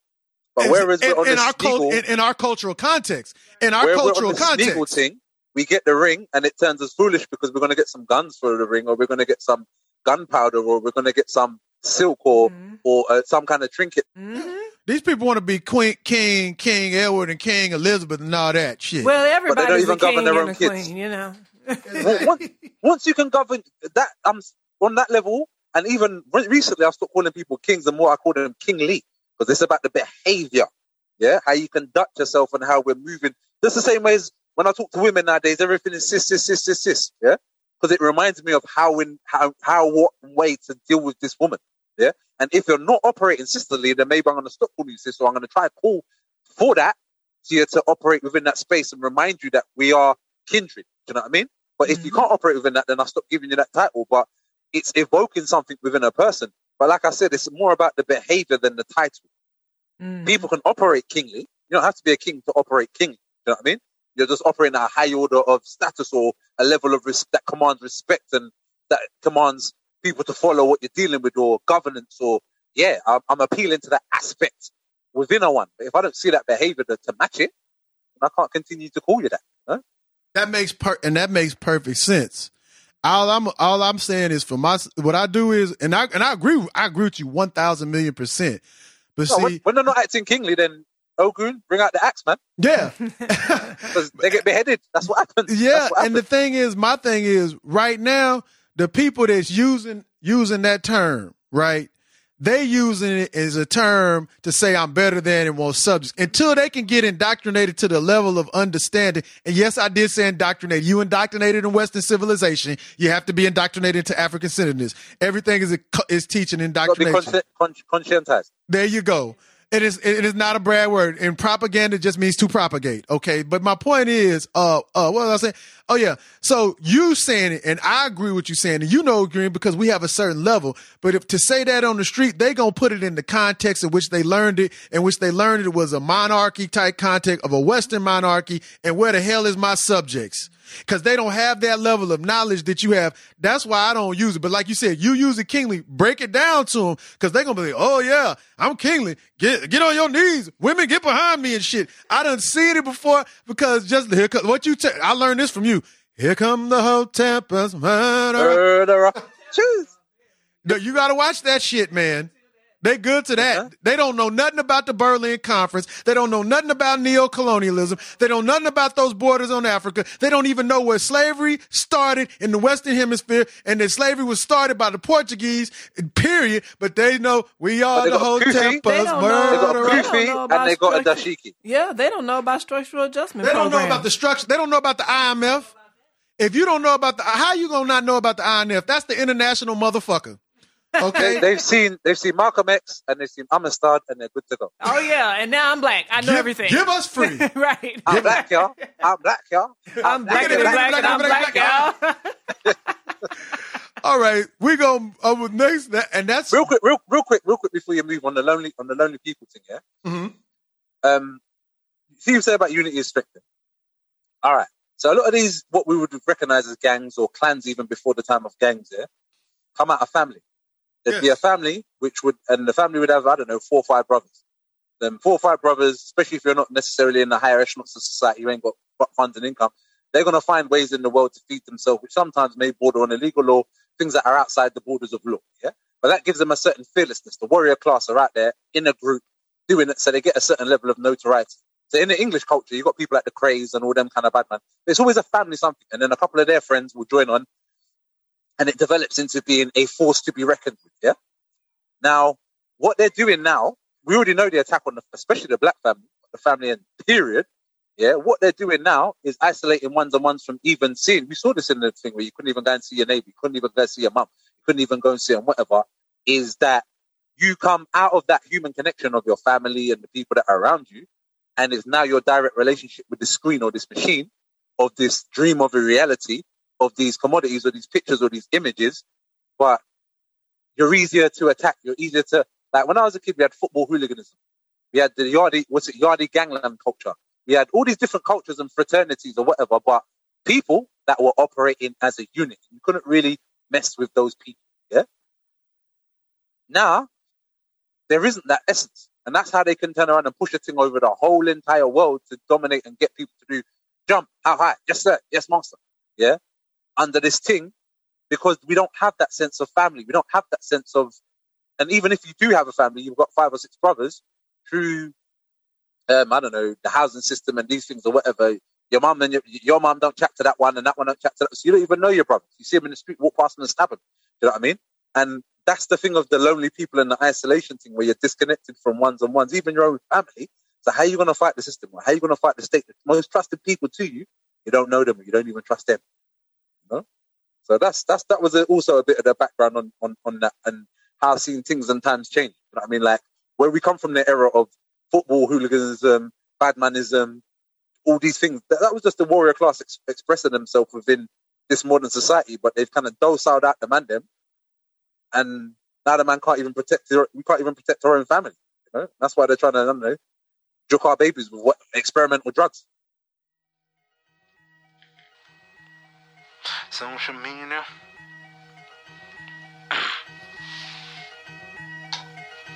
You know where you're going to. Do you like the things that life is showing you? Where you're going to. Do you know where you're going? Do you like the sights life is showing? Picture me rolling down the highway and my life's so golden. People pre me and I don't even know them. You rely on the timeline, keep scrolling. People pre you and you don't even know them. Just keep scrolling. Social media, so folk can sit at home on the sofa pre-ya. Had many friends but don't like them neither. As a kid in the 90s, life's much easier. Today, the cyber haters who subscribe just to dislike your status. From anywhere in the world, via the handheld apparatus. And then the cyber police, freedom of speech but prefer you don't speak. So we use emojis, symbol logos, hieroglyphs, return no extinct like dodos. Amongst ads and all the promo, dark pics incriminating photos. On the worldwide web, worldwide surveying what's inside our heads. So, do you know where you're going? Do you like the sights life is showing? Picture me rolling up on the highway, and my life's so golden. People pre me and I don't even know them. Either lie on the timeline, keep scrolling. People pre you and you don't even know them. Just keep scrolling. I know what you did last summer. If Judas had social media at the Last Supper, live feed, Romans wouldn't need them to discover lights and love hearts while they watch Christ suffer. Everyone's a photographer or a philosopher. Listen, mate, piss off and take your blog with ya. Video model or choreographer, but I swear half of them are just all catfishers. On the internet, woven to catch a spirit or your intellect. Show you what you was thinking for you think of it. Out of sync with instincts, but in sync with it. 2 followers and think they're famous. Hall of Famers, I think they made it. In the bedroom on YouTube, I think they're crazy. Safest where they are, the industry's too shady. Do you know where you're going? Do you like the sights life is showing? Picture me rolling down the highway, and my life looks golden. People pre me and I don't even know them. Either lie on the timeline, keep scrolling. People pre you when you don't even know them. Just keep scrolling. Times are shallow and hollow if we're committing suicide over likes and follows. Tweet like the beaks of sparrows snap. I live stream all our personal sorrows. Celebrated all the holidays and victories. Documented all our own histories. See me rolling through the timeline, picture me. Fire already is my mind playing tricks on me. Pages through the book of faces. Memory lane, look back when we was teenagers. When we peep, rock, reminisce. Maybe Tinder's more your ting or plenty of fish. Nowadays it's how they date and make relations. We don't exchange numbers when we went raving. Observing human behavior to imitate and serve it up as human nature. Do you know where you're going? Do you like the sights life is showing? Picture me rolling down the timeline and my life looks golden. People pre me and I don't even know them. Evil lie on my timeline, keep scrolling. People pre you and you don't even know them. Just keep scrolling. Yes. So moving on to the next track. You got a video for this one. I didn't do the lyrics for this one. I just know it's on some grown man things. Mac Cheese. And it's talking about the responsibility of adulthood. To me, I got out of familyhood because, like, I do know this lyric. I don't give me no bad bees. Where were they when I was on my blackness?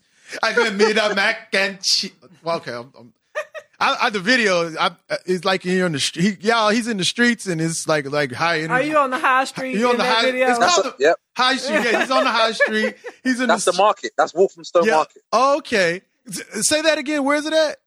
Walthamstow Market. So when I was a kid, so you're gonna take us there when we get there. Good, of course. But if they're still here, because there's not many markets left, because the big businesses buy up all the Tesco's and all these people. So a lot of these markets are suffering or closing, or people don't necessarily shop at the market. Because even like when I was a kid, you go to the market. You might even go to a supermarket, but you go for certain particular things because there's prices. Then when you want cultural things, you might want yam, you might want okra, you might want plantain, you might want pumpkin, or you might want certain things, you might want ackee, certain things which the mainstream aren't going to occupy. Mm-hmm. According to the demographic of the area, is they will start to supply those things and undercutting the price of the little man that's selling it. So the little man can't really necessarily afford to sell that stuff again, which is good because you might get things a bit cheaper, but then it's bought on a mass scale. The things might not be as fresh or, you know what I mean? It's all a bit weird, but yeah, the market man is suffering because it's a small business, isn't it? It's a small independent business, man. So is that what the track is kind of about? Kind of like all that? Yeah, and that's just even the background of just our history and the context of the place that we're coming. Like when I'm a kid, I go market with my grandma and you squeeze things, you pick things up, you squeeze them. Is it fresh? Is it dead? Try one of these, love. That kind of essence, and now you just go and buy it in a plastic or you order it to your door. You know, from the big businessman. Okay, so let me get this. So just like you were saying, you don't need no fake woman. Let me do the correlation. You need a real woman, right? Mm-hmm. You don't want that fake food. You want that real food. You want the mac cheese. Mm-hmm. There you know. Yeah, exactly that. And even that as well. You see where we had the rice and peas before? Yes, I do. Rice and peas is a theme. It's identify. I try to do a lot of things like which people can identify, but without being preachy. So if you relate, great. And if you don't, it's not the end of the world. There may be other aspects you relate with it. Yeah. So that's me identifying with my Caribbean culture. Back to when I said about certain labels. There's certain labels I can identify with and work with, or common ground I can build with people on. Because anywhere I go within the African world, you will have people eating rice and beans. That's all it is. It's kidney bean, or it's a black eyed pea, or it's protein and carbohydrate. You know what I mean? It's food that will stretch and feed the masses. Yeah. Right. But as now we've got our basics, that is the basics to fill us up. That man's got a bit of the side. I can live a bit more in luxury, but that's because I'm also look at how I've changed how I'm relating. I'm not chasing a bad beat. If I was chasing a bad beat or throwing money in the club or whatever, I wouldn't necessarily have the room because I'm working with my wife in order for a two-income household. We can now afford some of that luxury, but without banging on and saying, guys, go out there and get married. Or I'm not advocating anyone to do anything. This is just what I did and it worked. You know what I mean? So now I've turned around and I'm working with a good woman rather than chasing as many women as I can that aren't really attainable or maintainable. So I might have a little short-term something, but it's not going to last. We can't build a nation on short-term one-night stands. You know what I mean? It's family that, back to what I was saying about the clans and the gangs, it's family that build. And even when you go check the Kennedys and all them, where they're bootleggers or whatever, it's family. It's family that's the core to this. The nations are built on family. So having that family meal, having that Sunday dinner, those are things that I keep on repeating as subconscious themes. Sunday dinner is the time we all come around and break bread together. Do you know what I mean? So it's those things that, it's not necessarily screaming from the headlines, but these are the subtitles or the sub-content which I'm trying to push onto my listener for them to pick up on and bring these essences back. These are things that made my childhood good. Back to that some people would do their Santa Claus. These are the other essences which I can bring through, which now that I've grown and I know better, I might want to leave Santa Claus behind, but Sunday dinner can still come through. Yes, yes. In these streets hunting for the mac and cheese. Lie down with dog and I might catch fleas. Give me a good woman, I don't need no bad bees. Cause they never loved me when I never had peas. Where were they when I was on my ashy black knees? So when I get to food, I eat it with the family. When Sunday come, I wanted rice and peas. But now I leveled up, I got the mac and cheese. Now I leveled up, I got the mac and cheese. When Sunday come, I wanted rice and peas. So when I get to food, I eat it with the family. But now I leveled up, I got the mac and cheese. The whole world is mine for as the eye can see. When there's nothing in the pantry, I switch to plan B. Just trying to be all I can be. So I need some soul food and not no eye candy. Back in the day, could just about afford a Big Mac. She didn't wanna know, she wanna go to Rib Shack. I didn't have the abs then, nor a six-pack. And anytime I text her, she never texts back.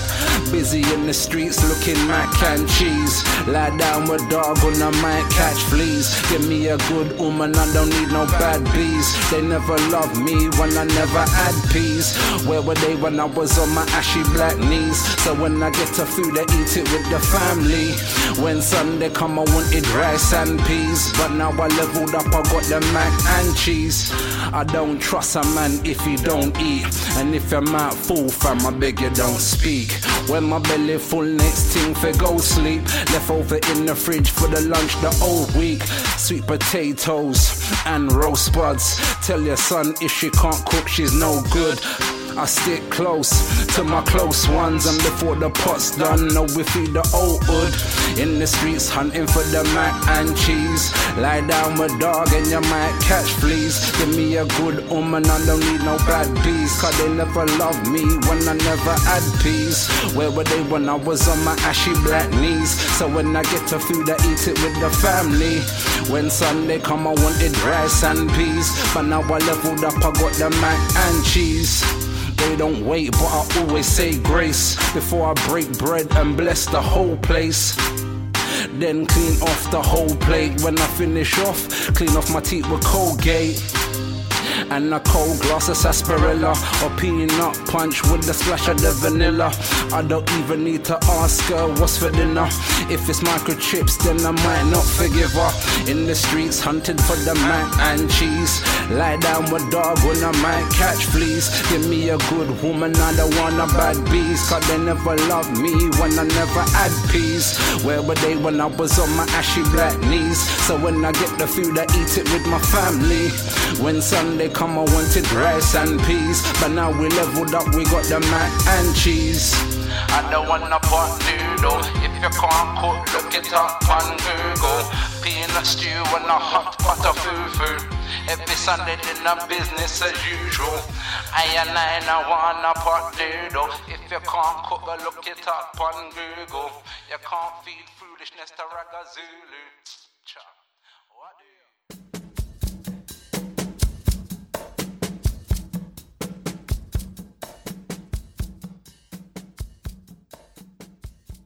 All right. This is where we got to leave it for now, but not to fret. If you want to finish listening to Raggo Zulu Rebel Emeritus, The Eloquence of a Scribe, Part 2, in its entirety, all you have to do is go to our store. There you will have access not only to this particular interview, but to all of C101's unabridged interviews, musical commentaries, and merchandise. And most importantly, you will be supporting 100% independent media. Now, all right, you know the podcast was just the tip of the iceberg. Those excerpts that you just heard from Raggo Zulu Rebel Emeritus, The Eloquence of a Scribe Part 2, you know what I'm saying? They were just a tip of the iceberg. So you definitely want to get the unabridged version of this so you can listen to everything. Because in addition to what you just heard, we continue our delve into Raggo's album, Necromancy, which leads us into an even deeper exposition of topics, okay? In addition, we talk about Raggo's future after music and much, much more. So like we said, you want to finish listening to Raggo Zulu Rebel Emeritus, The Eloquence of a Scribe Part 2. The link to this unabridged interview is in our show notes, so pick that up now. Now, this episode has featured music from Raggo Zulu Rebel, Garden of Africa, Fela Kuti, Confusion Break Bones, from his album, Underground System. Raggo Zulu Rebel, the tracks were Elevator Music, First Stone, and Matt Cheese from his album, Necromancy. And guess who else we heard music from? Again, Raggo Zulu Rebel. The tracks were Where You Going and On the Wall from his album, The Chronicles of Jah Messenger. We want to thank Raggo Zulu Rebel for taking his time to dialogue with us about his eruditious, fructuous, and Imhotepian musical career. I got it right this time, see? And for more info on Raggo, check out his social media and affiliated websites. Twitter, at Raggo Zulu Rebel. Instagram, at Raggo Zulu Rebel. And at Raggo Zulu Nation. Facebook, Raggo Zulu Rebel. Website is www.raggozulurebel.com and www.raggozulunation.com. Bandcamp, do a search for Raggo Zulu Rebel. Amazon, do a search for Raggo Zulu Rebel. And on SoundCloud, do a search for, you guessed it, Raggo Zulu Rebel. Links for music featured in this episode are available in our show notes.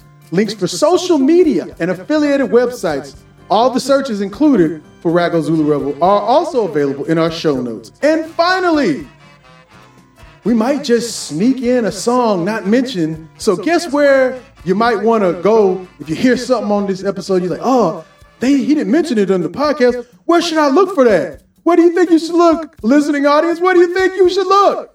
That's right, in our show notes. Now, don't forget, when you visit us at conscientization101.com or c101magazine.com, sign up to our mailing list for exclusive information and downloads. Hit up our store, like we said before. We want you to support 100% independent media. Also, don't forget to check us out on Twitter at Conscien1. That's CONSCIEN, the number 1. On Facebook at Conscientization 101. And Instagram at C101 Editors. And also, you can hit us up on email. Yeah. At editors@c101magazine.com. That is EDITORS at C101MAGAZINE.com. All right.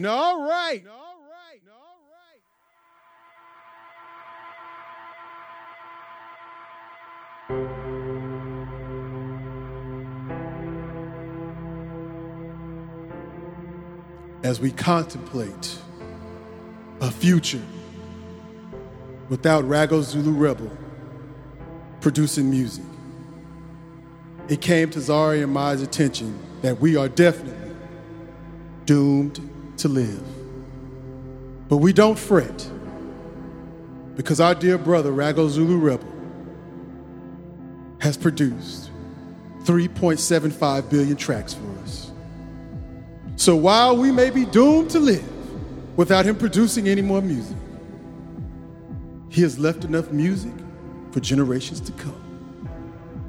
He has kept all of his music to behold integrity befitting of African people. We salute you, Rago Zulu Rebel. And we know, just like we said before, what is it that you have in store for the future? Well, if you get the Underbridge interview, you can listen to that and you can figure that out. But I digress. As we contemplate what our dear brother Rago Zulu Rebel, as he transitions to his name, Jamal Jones Thomas, what does he have for us available in the future? Well, the best predictor of future behavior and future work is to look at someone's past. And when we do that, when I think about that, when Zari and myself think about that, we are not doomed to live.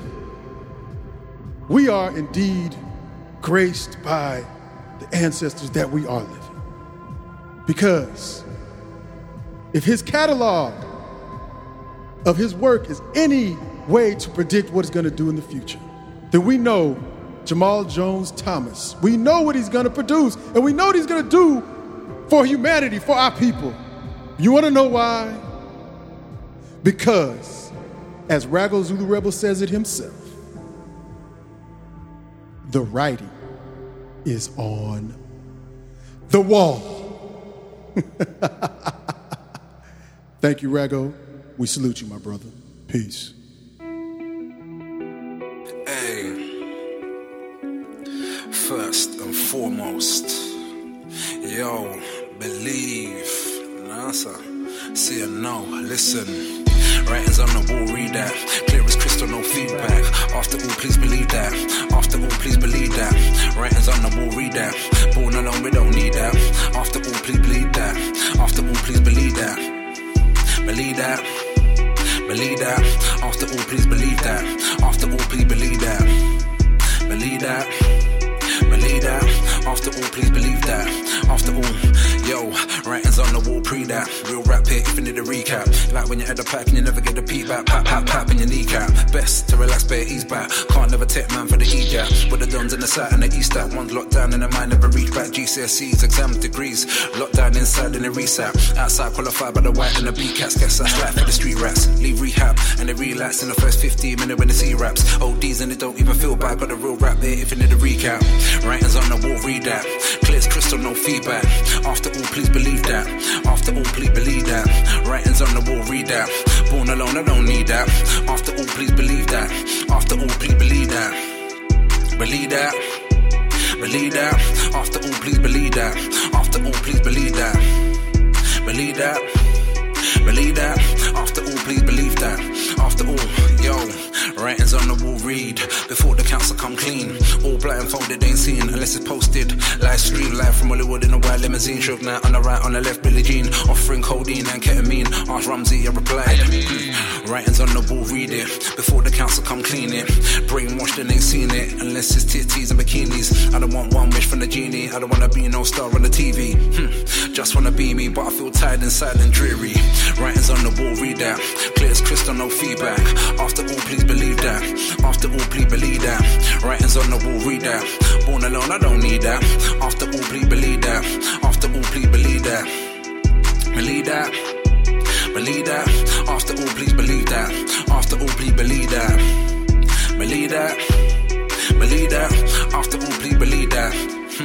Believe that.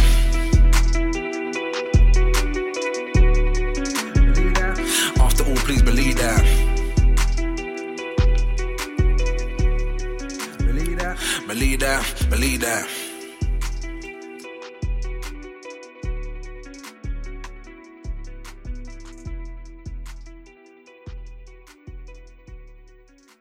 Conscientization.